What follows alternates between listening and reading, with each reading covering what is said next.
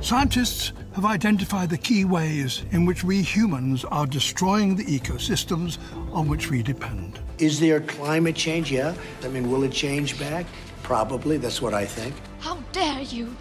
The British Conservation Alliance was launched by students in the United Kingdom to advocate for market-based environmental reforms. You should be empowered to deal with those problems. Lebanon, Poland, Spain, the US, the UK, Austria. It's just really cool seeing all these people gather to talk about these ideas when we weren't doing this a year ago, and we're doing it now. We can begin to defend the Earth against the disaster of global warming. The Green Market Podcast. Hello, I'm Luke Warren, host of the Green Market Podcast, a show from the British Conservation Alliance in association with the Austrian Economic Centre and Cedergold that focuses on market environmentalism, ESG and impact investing, and the application of the Austrian School of Economics in tackling climate change and achieving our environmental ambitions.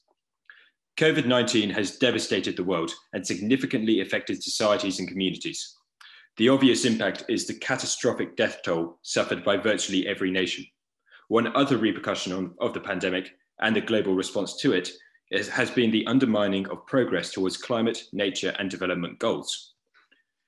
Take, for example, the reduction of recycling. Quarantine policies established in many countries have led to an increase in the demand of online shopping for home delivery, which ultimately increased the amount of household waste from shipped packaged materials. As we emerge from the pandemic and vaccination programs roll out across the world, we now have a unique opportunity to grow back green. According to the Organization for Economic Cooperation and Development, delivering a green recovery is vital for tackling the urgent and interconnected challenges of climate change and biodiversity loss. Today's episode will focus on the opportunities and challenges presented by a green recovery and the market-based solutions that ought to be implemented. I'm joined by Andrew Ley and Richard Belluli.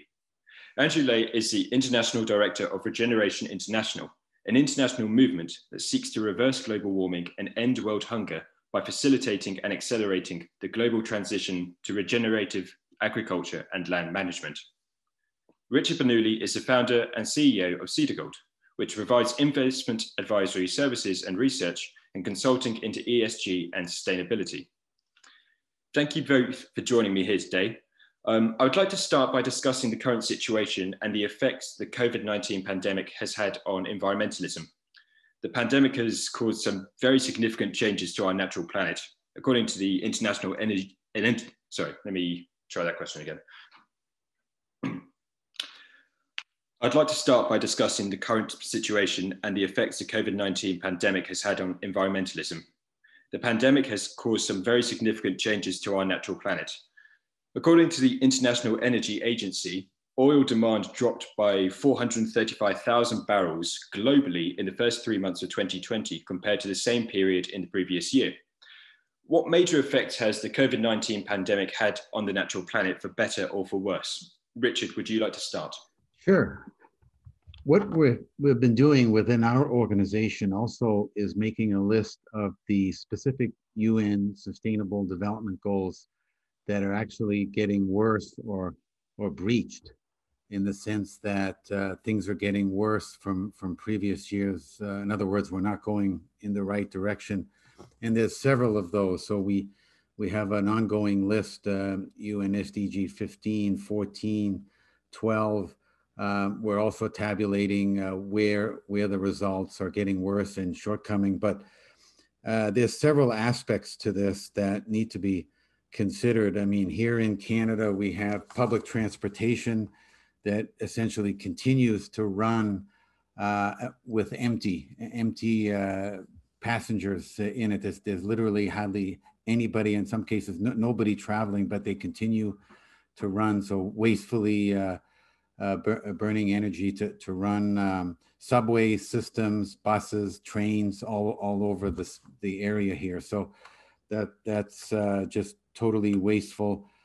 You've got the masks as well that are now becoming a very similar problem to plastic water bottles globally. So there's a big issue on that in terms of pollution from all of the disposable masks that are being worn.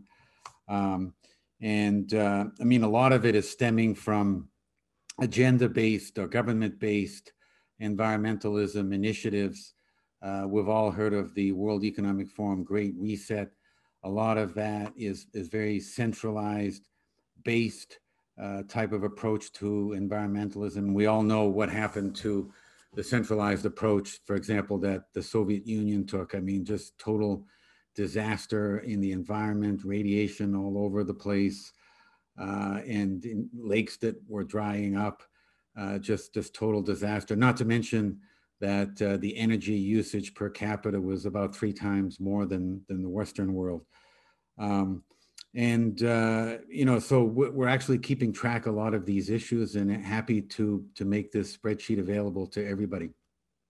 I remember back in May when I finally got to start traveling last year on the tube in London, and it was exactly the same story as you said in Canada, with tube stations being completely empty, but trains still running. But yeah, Andre, what are your thoughts? Okay, look, I think there's 2 very important numbers that say everything about what is happening. And last year, in May last year at Manulau, the levels of carbon dioxide were 417 parts per million, the most for 3.5 million years. And this year, in April 7, we hit a new record at Manulau Observatory of 420 parts per million. So despite the fact that we're in a pandemic and supposedly the economy is, the world economy is slowed down, we had an increase of 3 parts per million of carbon dioxide. Now, in the decade leading up to the Paris Climate Change Agreement, that's 2015, it was averaging 2 parts per million carbon dioxide. Since then, we go between 2 to 3.3 parts per million per year. So the rate of us polluting the atmosphere with greenhouse gases is increasing, not decreasing. So that says everything about what we are doing as a global economy. We are making things worse. Then I want to talk about plastic pollution. And now we're starting to understand how dangerous it is, but we're also starting to understand as part of that is what we call the forever chemicals that are widespread, not just pesticides, but plastics in our food, in our packaging, in our baby bottles. And these chemicals we know not only cause cancer, but they are endocrine disruptors. In other words, they disrupt our hormone systems and, for instance, reproduction. And we're seeing massive declines in reproduction rates. But this pervasion now of different toxic chemicals is affecting the whole ecosystem, not just human health. Last week, 25% of the sea lions in California have cancer as a result of these chemicals. Another report just came out this week looking at the decline in the biodiversity in the sea as a result of these chemicals. So we're looking at the lack of reproduction plus the increase in diseases, and we can see the same in terrestrial ecosystems. And end of the day, we can see exactly the same with our species and what we're doing. So if these things aren't, how could I say, warning calls, what is? We have to stop doing what we're doing and change very, very quickly.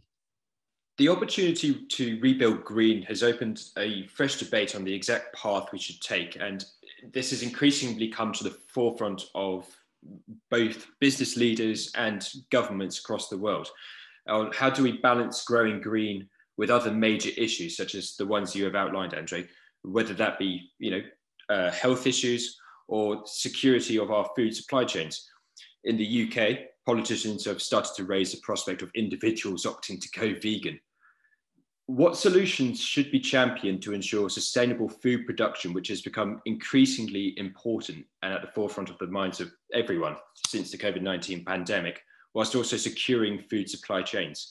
I think it's good to take an approach that is multidimensional because there's lots of aspects to this. But overall, the idea is to apply innovation and technology, which are key pillars on the market and based environmentalism approach that we talk on this program show. So specifically, you want to look at IT systems, business processes, systems integration, applications that involve infrastructure, and then look at ways to develop direct channels, direct to consumer channels that would make it more efficient on supply chain and food distribution, as well as developing product innovation, very specifically towards sustainability in the food production chain. Also enhancing end-to-end supply chain agility and flexibility is another aspect. Optimizing operations, overall operations, and even going to the point of protecting against cyber threats, which could present supply chain disruptions along any aspects. A lot of what we do today, right, is online and IT based. So a lot of that. And then in terms of the actual production, look at sustainable fertilizers, how the land is farmed. There's a number of sustainability services that Regeneration International specializes in that regard. And Andre, just wondering if you wanted to mention some of those. Yeah, okay, look, thanks, Richard. And look, I really agree that it's got to be multifaceted. You know, silver bullets and one size fit all are recipes for disaster. And getting back to what Richard said about the Great Reset, the centralization, we know through history it's disaster. You know, the centralization of the Soviet Union with agriculture led to famines. China, the same thing happened. And then when they decentralized agriculture under Deng Xiaoping, that's the beginning of China becoming, you know, what will soon be the largest economy on the planet. So, and in this pandemic, this has been proved true. The larger centralized systems failed.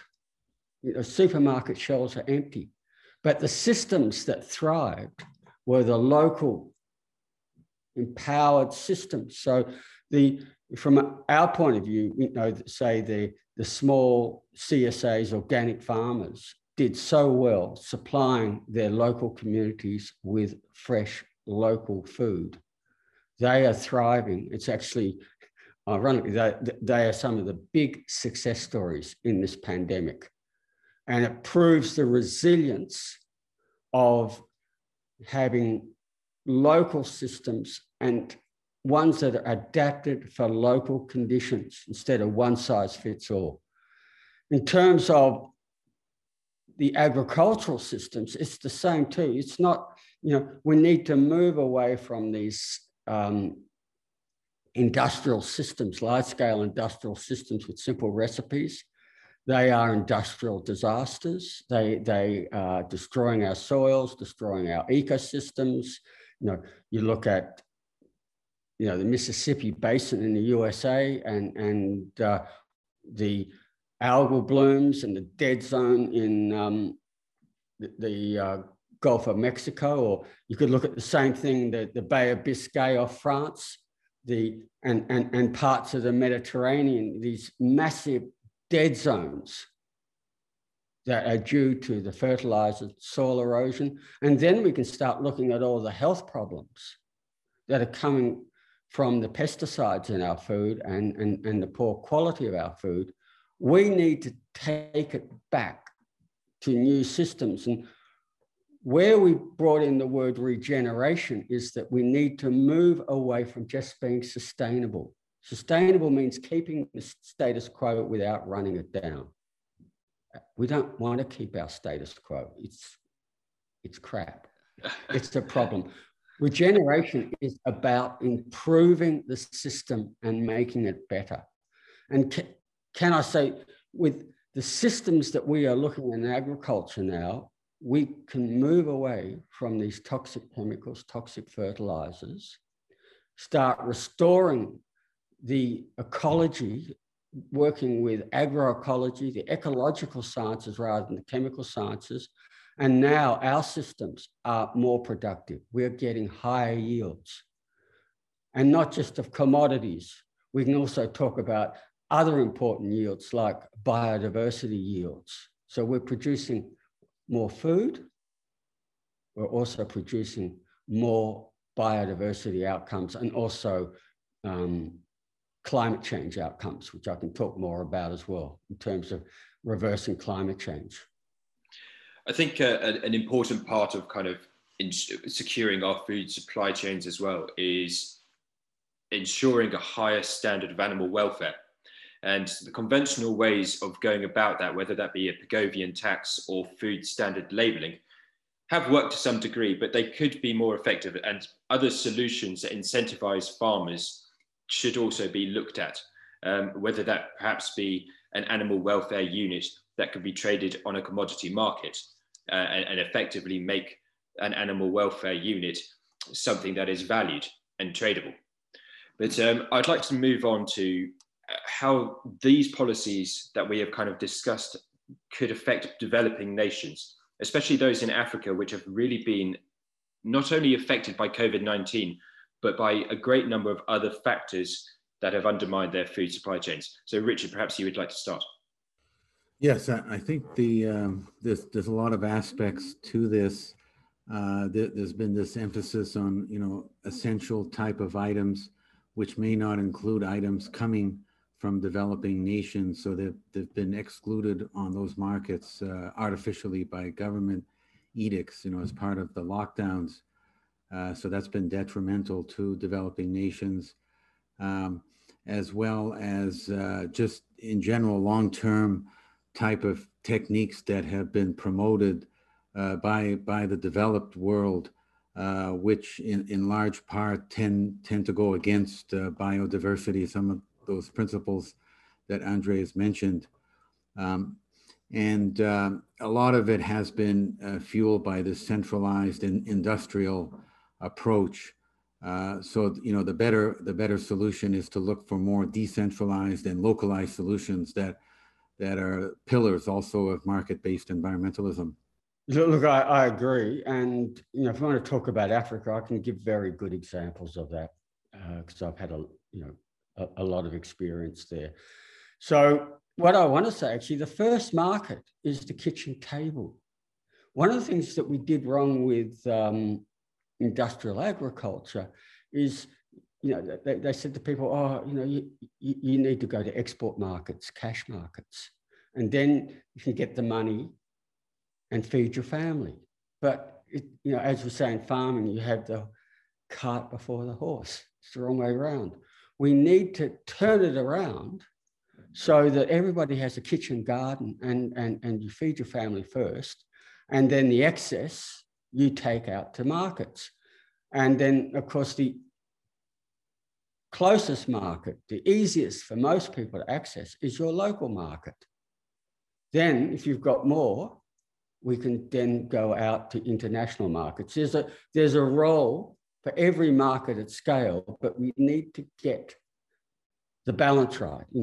Empower people locally first, and then bring it out to international markets. Now, I used to be the president of IFOAM Organics International, and we're the global umbrella body for the organic sector.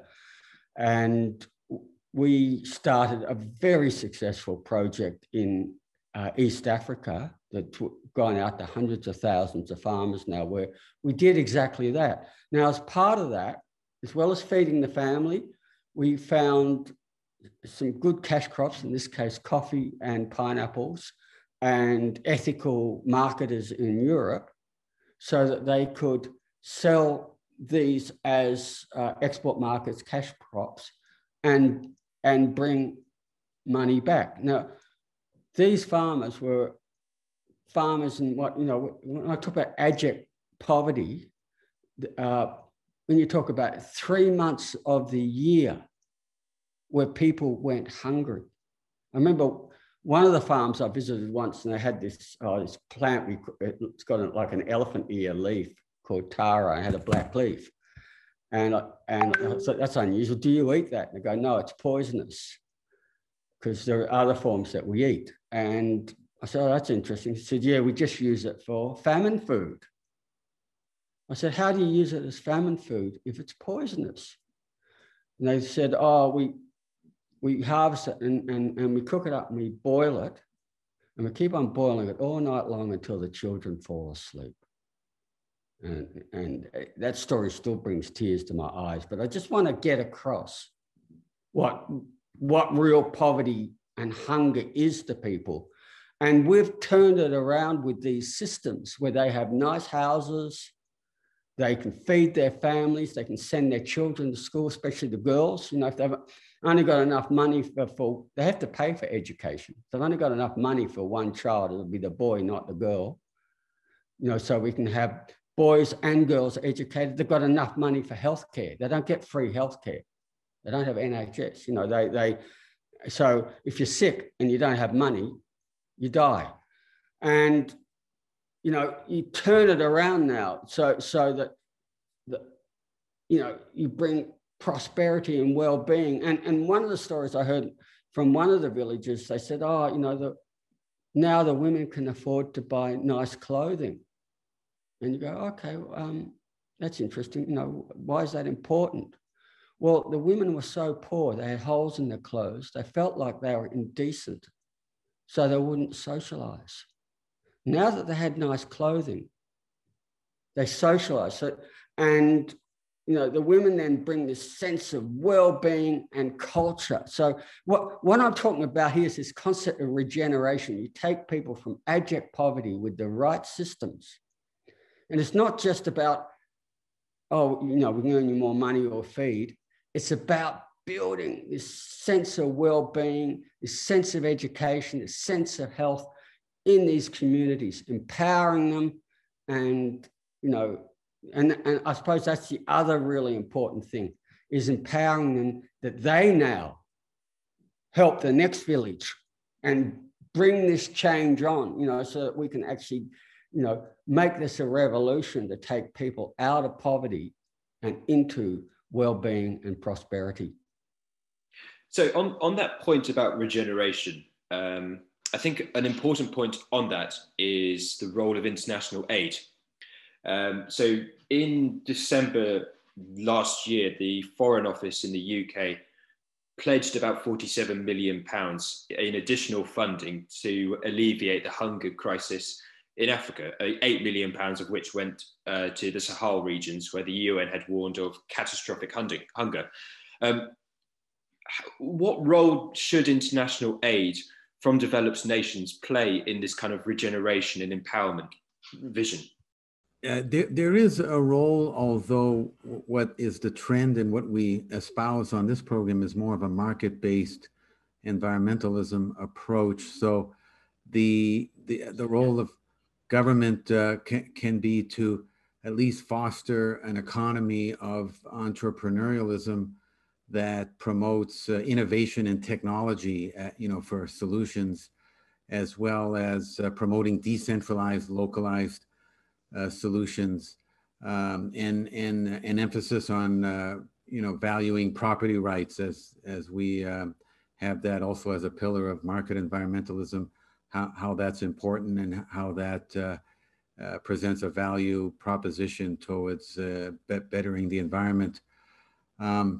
Another way would be to funnel this type of funding towards RFPs that private organizations can bid on for setting up a market-based exchanges that do carbon credits to help promote sustainability projects in developing countries. You know, so these projects could be towards carbon sequestration. This is what a firm called Moss, M-O-S-S in Brazil is doing. And there's an interesting fact that Regeneration International has highlighted in some of their recent articles. I'd like to give a quote from one of those. Scaling up a small percentage, 5 to 10% of best practice regenerative and organic systems will result in billions of tons of carbon dioxide per year being sequestered into the soil and into continuous perennial above ground biomass. So the identification, funding, and deployment of these best practices on just 5 to 10% or more of the world's croplands, rangelands, and forest lands will be more than enough to draw down and cancel out all of the current carbon dioxide and greenhouse gases that are currently being emitted without putting any more carbon dioxide into the atmosphere or the oceans. So that's an incredible fact. I couldn't have said it better myself. Thanks for because that to us is a really important piece of research to show. I think what we wanted to show with the 5 to 10% is how achievable this is. You know, we don't have to talk about 100% change, but just working with the early adopters, we can get this change. I think this is really important. The other one I just want to talk, you know, with what Richard said about markets and entrepreneurship. This is essential.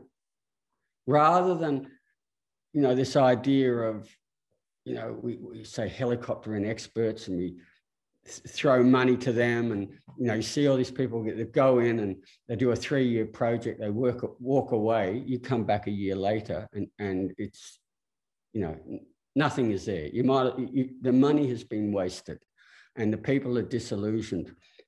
It's about, and as Richard said, it's about empowering the local communities. And entrepreneurship, or micro-entrepreneurship, is so powerful. And so one of the best projects I've ever seen is actually in Cambodia. Instead of having, you know, microcredit where we put people into debt, and believe me, if you earn, you know, say $100 a year total, and you get a loan for $400 and you lose it, that's not micro debt. That's debt for the rest of your life. So I can tell you horrible stories about microcredit, but micro banking is a better way of doing it, to get people to open bank accounts. And what we do with the money is, for every $1 they save, we give them $1. And then when they've got a certain amount of money, you show them on, look, you could dig a pond and grow fish and, you know, sell that. Or you could buy chickens and sell eggs, or, you know, and set them up in these little basically industries that where we know there are markets. Get a cow and you can produce milk, you know, your surplus milk that you don't need for your family, you can sell to your village, and so on and so on. There's so many ways that they can do it. They earn money, and then once again, you know, we continue to add the, you know, dollar for dollar and get them to scale up their micro businesses. That changes the way of thinking. They start going from being, you know, how can you say, in many cases, feeling like they're victims. You empower them now to make a difference. And you go to these communities now, and once again, they're out of poverty into prosperity. And honestly, the amount of money that is needed just to meet, we're talking hundreds of dollars here and there, you know, instead of the billions that are wasted. If we can change the way we use it and actually get that money onto the ground and get that money to incentivize people to change, it makes a difference. The other one, which is really important with all the projects that we've looked at that are long-term and successful, is that they have markets. That after the funding is stopped,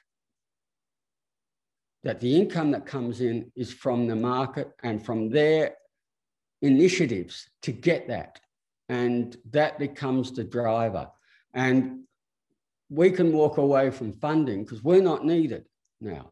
They have a market. We can use that now for another group of people and help them access markets. So yeah, appropriate market-based systems are essential for bringing income to get people out of poverty. And kind of going on from that market-based solutions, I would like to now turn to kind of a more wider policy aspect.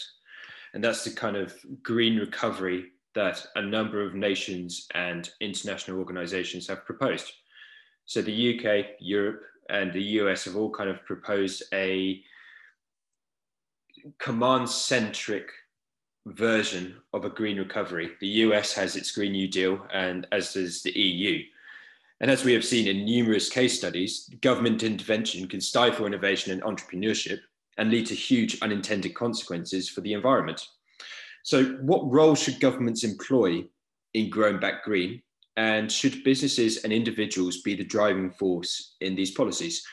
Yes, just leveraging off all of the points that Andre was mentioning, I think that the idea of fostering at least more decentralized solutions would go a long way, although what appears to be happening is it appears to be more of an agenda-based centralized approach, which is not in the right direction, because at the end of the day, a decentralized, localized approach is better because people that are local to the problem understand the issues, they understand the challenges, and more often than not have really great ideas to mitigate whatever risks there are and make things better for any of those challenges to the environment and any of those risks to the environment.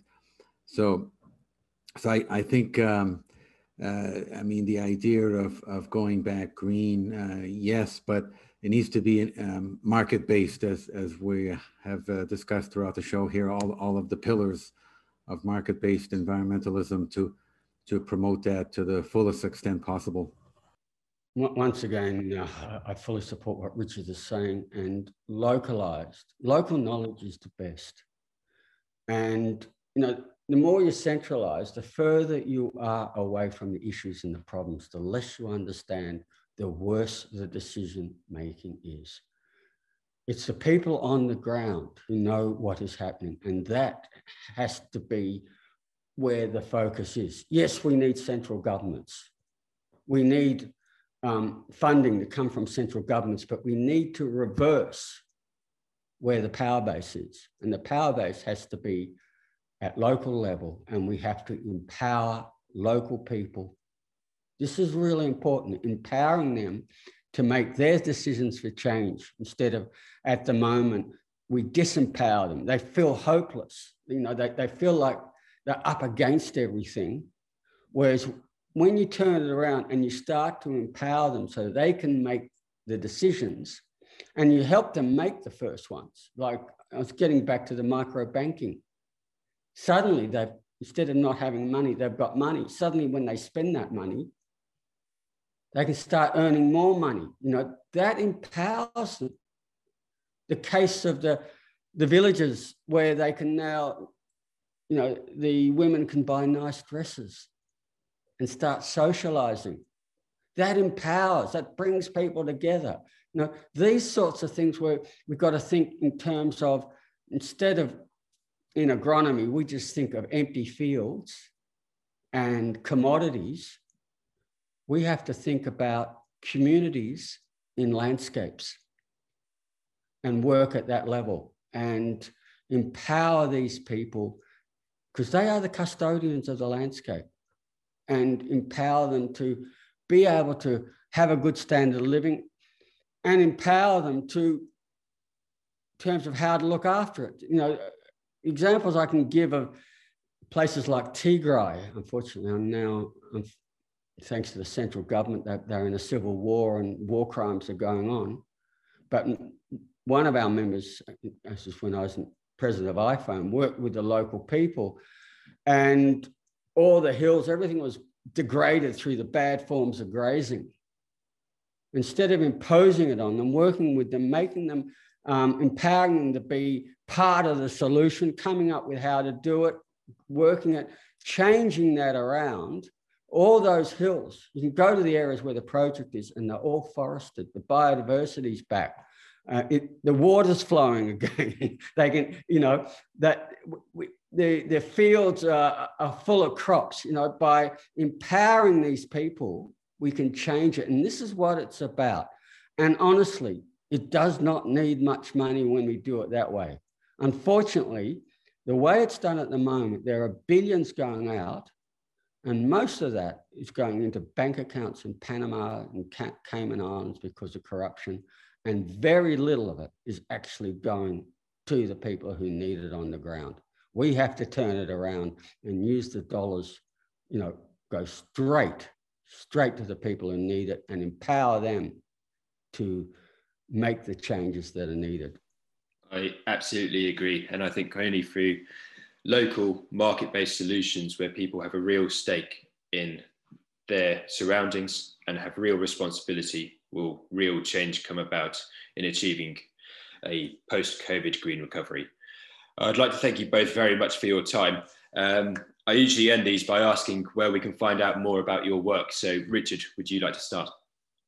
Sure. Our website we have is cedarportfolio.com, CEDAR portfolio, all one word, .com. And we also provide sustainability services, and we have an asset allocation portfolio.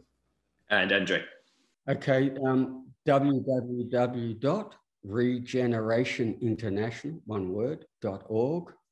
And we have a lot of resources. We actually have a global map now of where regeneration is happening all around the planet. We work at the moment, we have 360 partners in 70 countries, and that is growing all the time. And I think one of the things that I want to end on is that I suppose, I've had 50 years at this. I am a farmer myself, and I've never seen a more positive time. Things are changing and changing in the right way. And I think I want to end on that. Instead of hear all the negativity, but for those of us that have been here for a long time, we are just so full of hope because we know we can change it. And I want to get back to, we don't have to change everything. If we can just start with 5%, we can turn this world around. Absolutely, absolutely. And if you'd like to learn more about the work of the British Conservation Alliance, please follow us online at www.bca.eco or on the Twitter handle @BCA_eco. Thank you very much both for your time. This has been a fantastic conversation and I am filled with optimism. Great. Thank you. Thank you for your time. Thank you for listening to this episode of The Green Market. Subscribe to our channels wherever you're listening to us to make sure you see every time we post a new episode.